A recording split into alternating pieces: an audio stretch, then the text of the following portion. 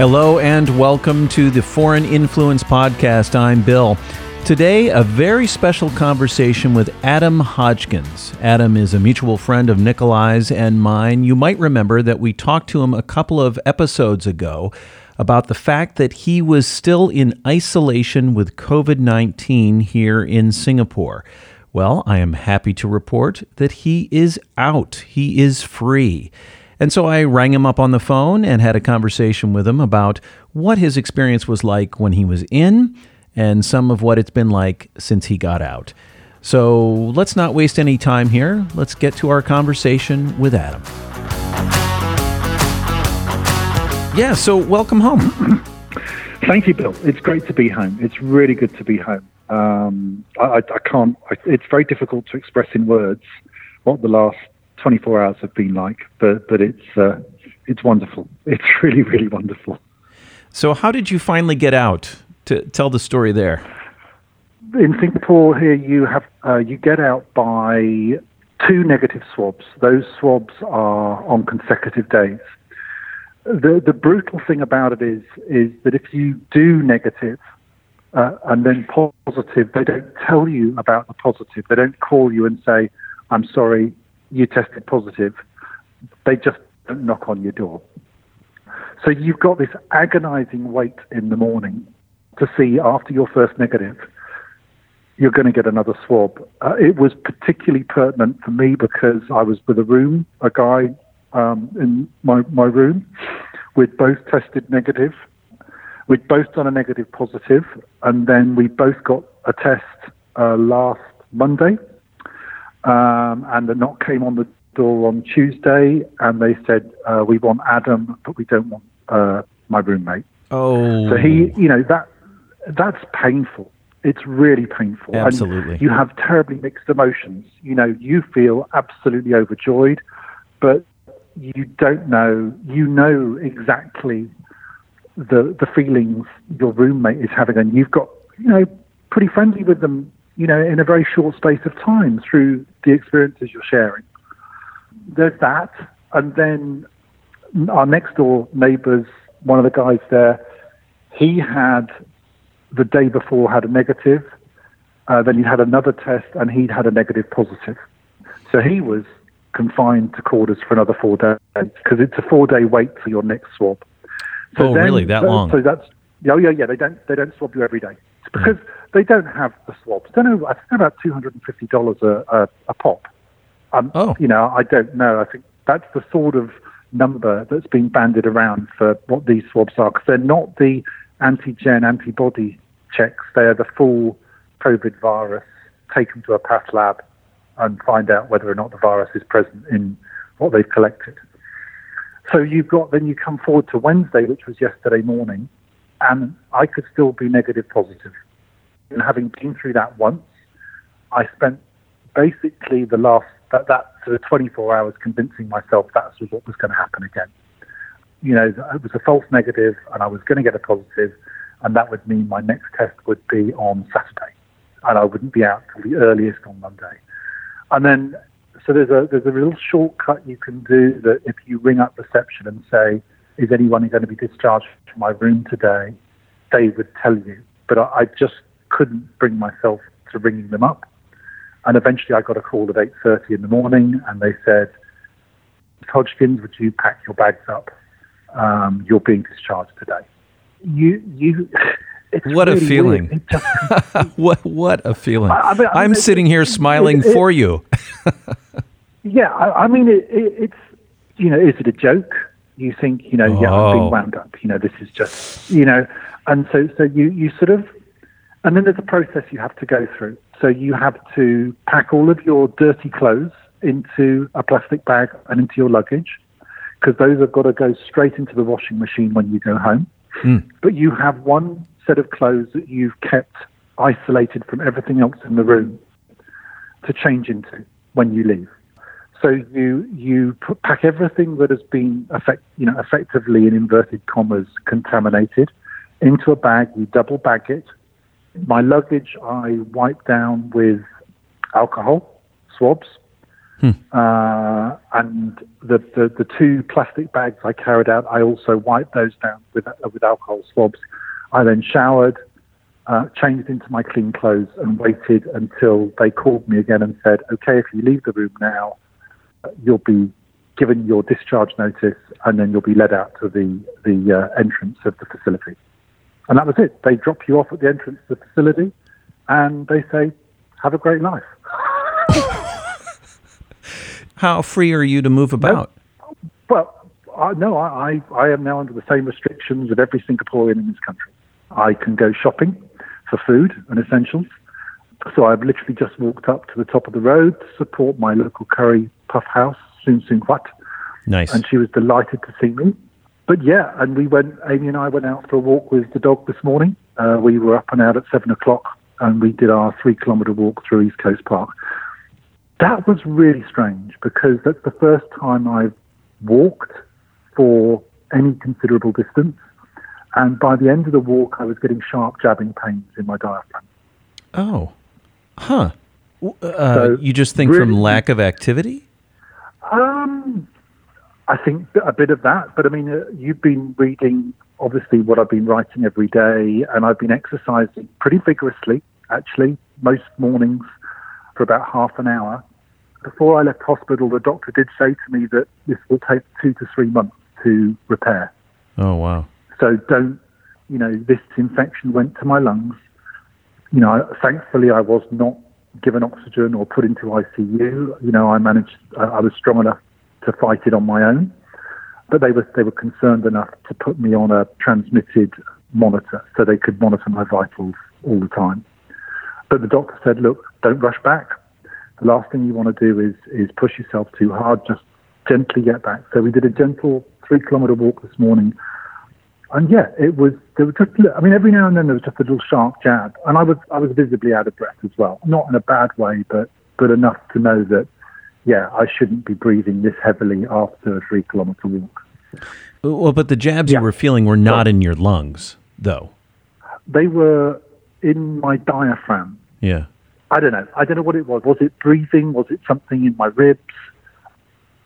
Given that I've been exercising now in hospital or in the recovery unit for well over a week, and actually been putting more load onto that exercise routine every day, I didn't think it was my physical act of breathing. I don't know. It was just a really, really interesting. Something I really noticed at the end of the walk. I thought, oh, that's a little jab that I've never had before.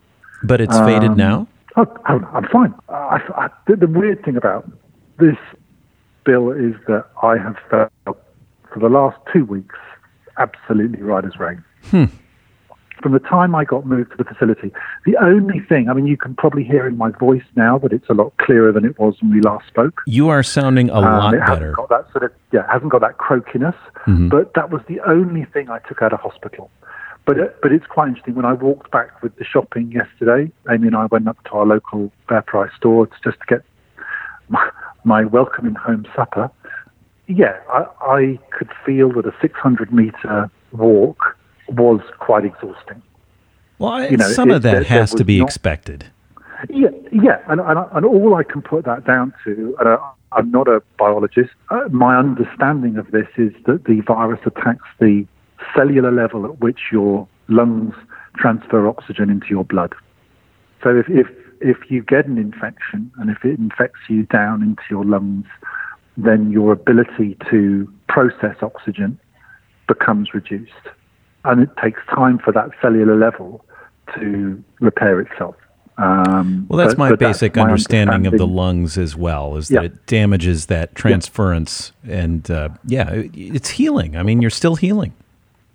What's very strange is that you feel fine. Yeah, I feel I could go out and run 5K without too much problem, but I know I couldn't. It's a very strange thing. I don't think in my lifetime I have ever been through anything as strange as this in terms of illness or mentally. Mentally is challenging.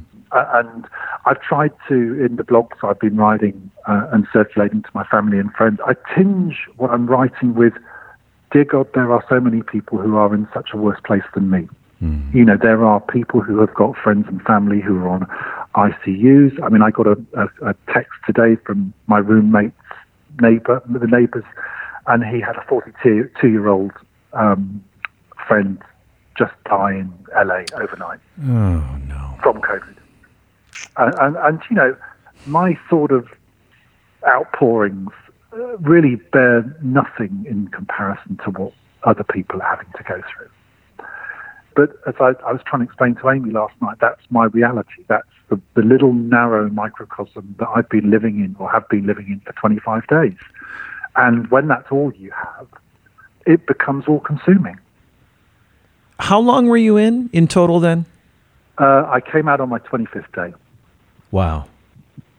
And how much of that was in hospital, and how much of that was in like this resort on the north side of Singapore? The resort.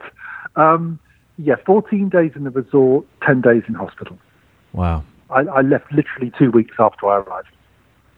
Wow. And in that time, you had your own room for a little while, and both in the hospital and at the end, up at this other facility, you had a roommate.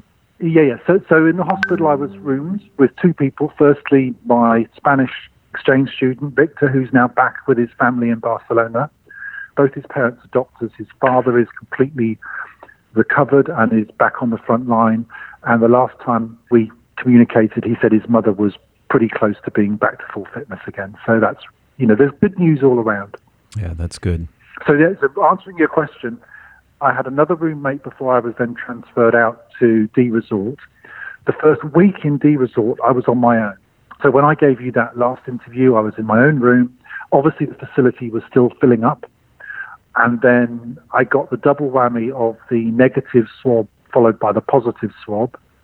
And they said, okay, you're going to leave your room and we're going to transfer you to another room. And you're going to have a roommate. And it was really weird because I didn't want a roommate. I was really happy on my own. I'd got my own little routine going.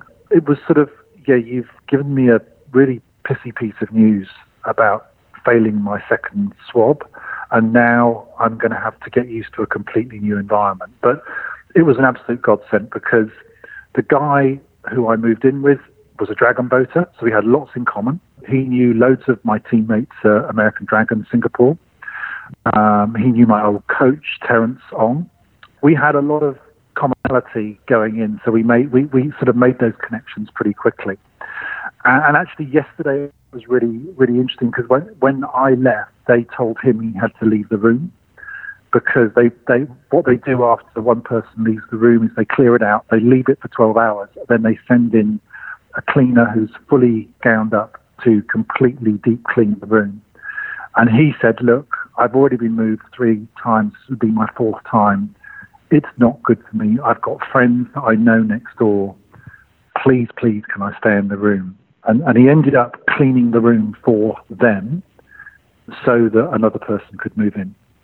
Wow. MOH were really, really good. They understand. It's difficult to explain when you're not in it, but you do get anxious. And I could see he was really uncomfortable about moving. And I said, look, get the guys next door to ring up. Just tell them, it's not good for you. And they will understand. Thankfully, they came through. And so he's still in the same room. I'll give an interesting story, actually, that I was in such a mess yesterday morning when they told me I was going to leave that I left a whole drawer of clothes. Oh. I just completely forgot about packing a drawer of clothes. Well, how did you get so many personal items in there? So you were able to get materials and care packages and everything? Yeah. So in D Resort, one of the really, really big pluses about D Resort was that people could send you in things. And we could order food as well. So when the boys all had failed their swabs, I ordered in a great big Domino's pizza order. Sort of on a scale of 1 to 10, the food we were getting was very, very good. We would not starve on the food they were giving to us, but a Domino's pizza with all that fat and juice and loveliness, it just sort of knocks the tasteometer off the table. And even though it took an hour to get from the gate where they sign it in to our room, God, it still tasted so good. I mean, seriously, and I am not a fast food junkie at all, but God, blimey. And then Kieran, who's my other next door neighbour, it was his birthday, and so he'd already missed his child's first birthday. He had desperately wanted to be out for his birthday so he could be with his wife and his child, but he couldn't. So he had a huge care package of for a restaurant of pulled pork and ribs and chocolate cake. So that was a really positive thing about being in D Resort. You know, when I was transferred there, Amy brought up a whole caseload of clothes for me, lots of treats. You know, just little things like some cheese and ham and some sliced bread. You know, and I know that sounds really, really banal, but oh God, it was so lovely just to have food that you wanted. Yeah, because you were fed, but it's not at all what you would eat in a normal course of living your life like normal. No, I mean, you are confined to a room which is 7 meters by 5 meters, and you're sharing that room with someone. Yeah, I mean, I can imagine it was a little bit like being in an open prison. Yeah. So for instance, when I first moved in with Neil, I wanted, you know, to have a little bit of privacy as regards to conversations I was having with Amy, my wife, and I went and sat outside the room on the box that they would put the food on that they delivered to us, and they rang our room. The security guards rang our room and said, "Could you ask your roommate to come back into the room?" They didn't even want you to sit outside the room on the front porch.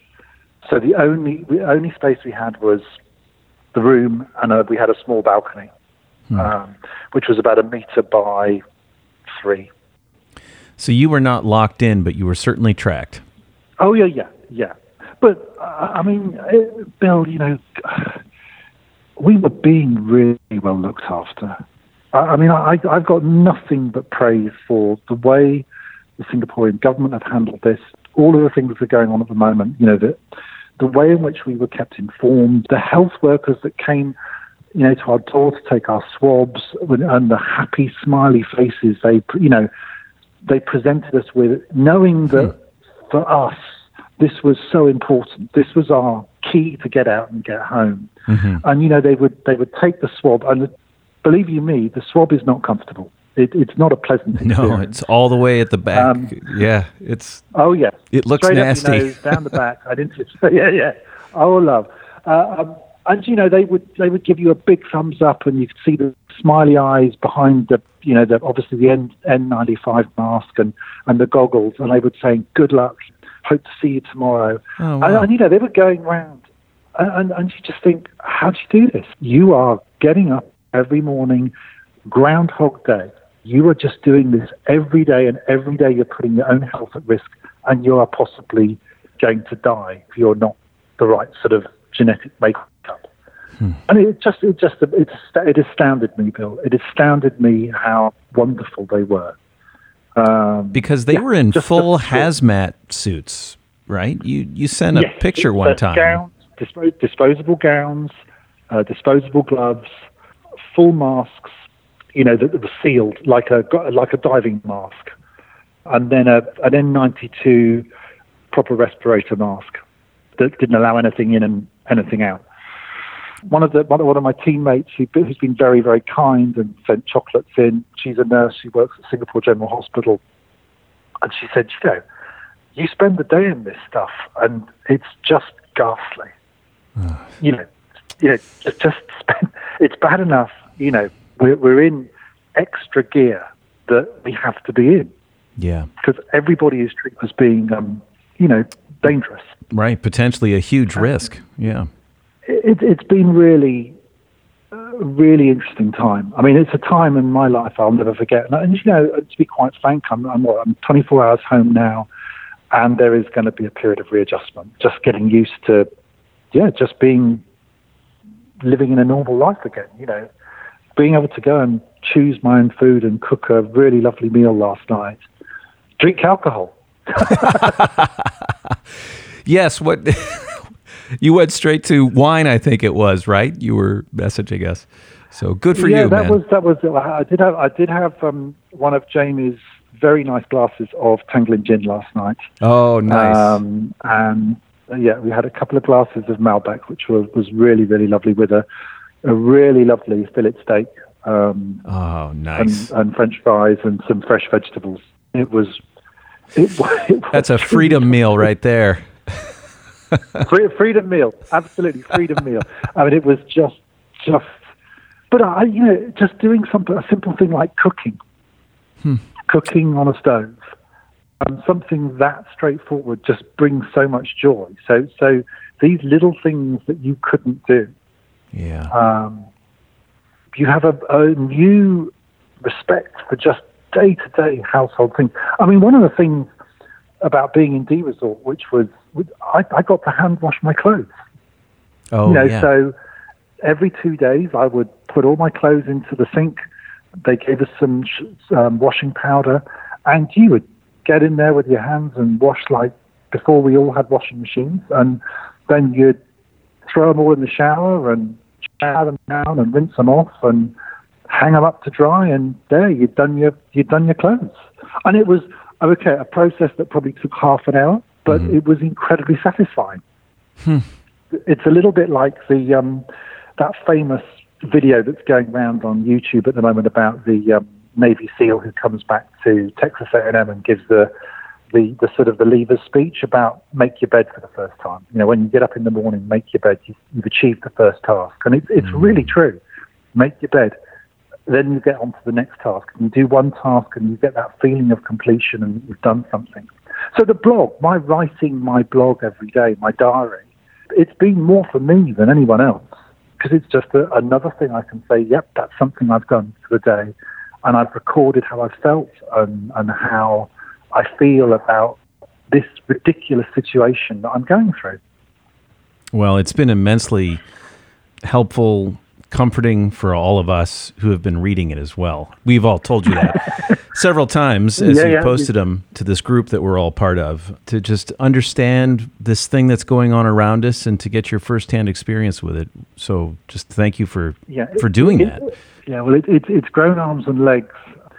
So when I first shared it with Amy, she because I was a little worried. She's my fiercest critic, which is the right thing for her to be. Because if your spouse can't be honest with you, then no one can. And she said, oh God, this is really good. Do you mind if I send it to her wider family? And being Irish, they are spread all over the world, from Alaska to South Africa to Taiwan to the east coast of the States. So it's sort of grown arms and legs. I think Rio de Janeiro is one of the more remote places it's got to. It's obviously now being widely distributed amongst my friends in the UK. And obviously, when my friends at American Dragons got wind of it, they said, please, would you post it on our closed site every day? We really enjoy just hearing how you are. Yeah. And that's one thing that has been so humbling, Bill. I mean, the comments from you guys at Soma have been so uplifting. And the friends I have made here, the dragon boating community, not just ADS, but people outside of ADS have been sending in messages of support.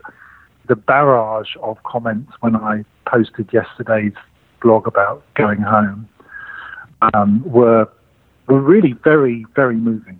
Very, very moving. And that's... Well, we were very excited. Not as much as you, but... No, it was a very strange feeling getting into a taxi and just driving home. I mean, it was just a very weird feeling. Well, I was going to ask, so what did it feel like the moment you walked out of the front gate or whatever of the resort? What were you thinking? There is no gate. There's a tent where the auxiliary police are stopping everyone coming in and obviously anyone leaving. My weird brain, the first thing I sort of tried to do was sort of geo-position myself in terms of, that was where I was before, and whereabouts actually was I when I was in to where I am now. And then a policeman leads you out, one of these auxiliary policemen, and they says, right, order your taxi. Now, one of the guys that got led out, he was an uncle, he just picked up his bags and walked down the street and left. We left in batches of about 4 or 5, and I think I was the third lot out. The first lot went out at 10:30. I was out at about sort of 10 to 11.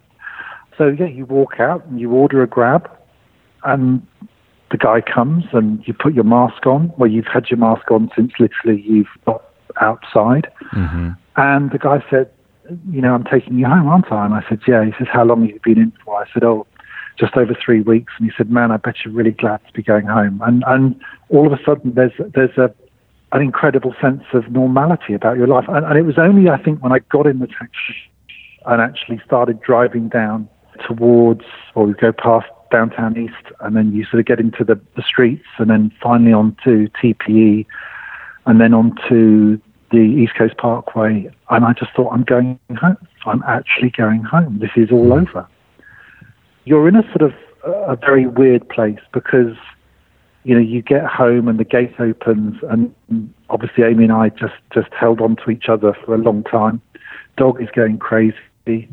And you're still sort of in that mindset, look, I've got a whole lot of contaminated stuff here that needs to be put in a washing machine, and I just need to clear the last bits of being in a COVID environment. Mm. So if you haven't had it, you're not going to get it. So I said, look, stay away from these bags. Let me put them in the washing machine. Let me get rid of the bags. And then Amy sort of, whilst I was doing that, she sat and put a nice little snack on the table. I had my first cup of black coffee. And to be quite honest, Bill, I was just emotionally exhausted. I was just shattered. I'd not slept very well for the previous 2 nights. I think on Tuesday morning I'd woken up at 4 o'clock and I didn't get back to sleep. Yesterday I'd woken up at 3:45 and I finally drifted back off to sleep about 5. And so I was physically tired as well. And then Amy looked at me and she said, God, you look wrecked. I said, why don't you just go up onto the bed and just lie down? And I just crashed for 2 hours. And I'm still not feeling normal at all. This morning, I've sort of been up at my desk and done a little bit of writing, and I felt a need to just go and sit on a bed and just be like I have been for the last 3.5 weeks. It's a sort of strange feeling, but equally it's lovely that yesterday afternoon we walked to the shops. This morning, I walked down to the ocean, and we socially distanced from everyone, but I did normal things. And I think just getting used to that is going to take a bit of time. We're living in a very weird time as well. We can't go out. Right. We can only go out to exercise. We can only go out to shop. So I've exchanged a small room for a bigger room, or many rooms, and obviously familiar surroundings with loved ones, which makes a huge difference. And Amy and I just talked into the night last night. TV didn't go on. We've got to learn about living with each other again. And I know that sounds a little strange for a married couple, but we've been living separate existences, and that's something that it won't take time, but we have to be aware of that we've had this period apart. And I can't even begin to think what it must be like for prisoners who've been locked up for 3 or 4 years, or a lifer that comes out after a life sentence of 18 years or whatever. I just it's given me a completely new appreciation of what being put away for is like, even for 3 weeks. And it's pathetic when you think about it. It's 3 weeks. But as I said earlier on, it's the reality that you live in. I'm in contact with the 3 guys, my roommate, and the 2 next guys today. And you can tell by the responses I'm getting back from them, they're a stark reminder of that reality that you were in. I try to sort of balance that by saying, look, we weren't in any hardship. We were being really well looked after. We were getting 3 reasonable, sometimes excellent meals a day, with lots of biscuits. Oh God, what was the hardship? You were in a hotel. People paid to be in that hotel. You were being fed, and there are people who are in far worse places. But at the time, you have more time to think about yourself than you probably need to, and it becomes all consuming in terms of the little challenges that you can you get stuff in. What should we, do we need to order some food in tonight, just to give ourselves a treat? How am I going to spend the next 2 hours? You don't feel always like writing or watching binging. People said, you can binge on Netflix, and you don't feel like it. Well, I didn't personally. I mean, some people, I'm sure, feel very happy doing that. But to me, it just, I probably watched 2 films the whole time I was in isolation. Oh, wow. Yeah, that's fewer than I would have guessed. So I watched probably a season and a half of Friends. For me, it wasn't something I wanted to do. I played a lot of online Sudoku, but that's probably the thing that I would sort of use most to sort of distract me during the day. I mean, one of the really lovely things was actually playing online Scrabble with Amy. So of an evening we would open up, we'd eat our meal together, then we'd play a game of Scrabble after the meal, which was really, really good fun. Really, really good fun. Well, and connection. Yeah. I mean, a little bit of normality, albeit through a 12-inch screen rather than, across the table. Yeah. I also found a game of online Ludo that some of my ADS friends came in and just thrashed me. And I'm not competitive at all, am I, Bill? No, I've never noticed that. Well, Adam, thanks so much. Boy, it is great to hear your voice, and even though we're still isolated here, I'm in my place, you're in yours, that you're out and that you have as much freedom as the rest of us back. And Bill, what I'd like to say is thank you. I'd like to say thank you to all those people who have written to me, who have sent me things, who have encouraged me through the time I was there. Even a little "how are you" is a huge lift. And you might not think it, but if there are people out there that are in this position, just reach out to them and just say, I hope you're okay, we're thinking of you, because it makes a huge, huge difference. I can't underestimate that. It is the one thing that keeps you going. The best you can do is just double tap an emoji to say thank you or something like that, because you can't answer all of them, thankfully. Mm-hmm. But just to know that there are people out there thinking of you is a real plus, and very humbling, very humbling. And the other, but the health workers that are out there day in, day out fighting this, hats off to all of them. And whatever we can do to make their life easier, stay at home, stay safe, don't flout the rules. Wherever you are and wherever you might be listening to this, it's the one way that we're going to really help them and help our health services wherever they are in the world, because it's only when you are in it and you see the hazard material people are using and the masks and how they are protecting themselves, you realize how unbelievably infectious this disease is and how little we know about it. So stay safe and stay at home. And as our dear Queen said, we will meet again. Yes. A really inspirational message, actually, from the Queen. And I think, as maybe I said over text, it almost has me as an American wanting to rejoin the Commonwealth. Her message was so touching. Hey, steady. Well, I said almost. We'll start wearing red jackets with white crosses on them so you could shoot us again. Well, again, Adam, thanks. So congratulations to you and to Amy, and it's really just fantastic.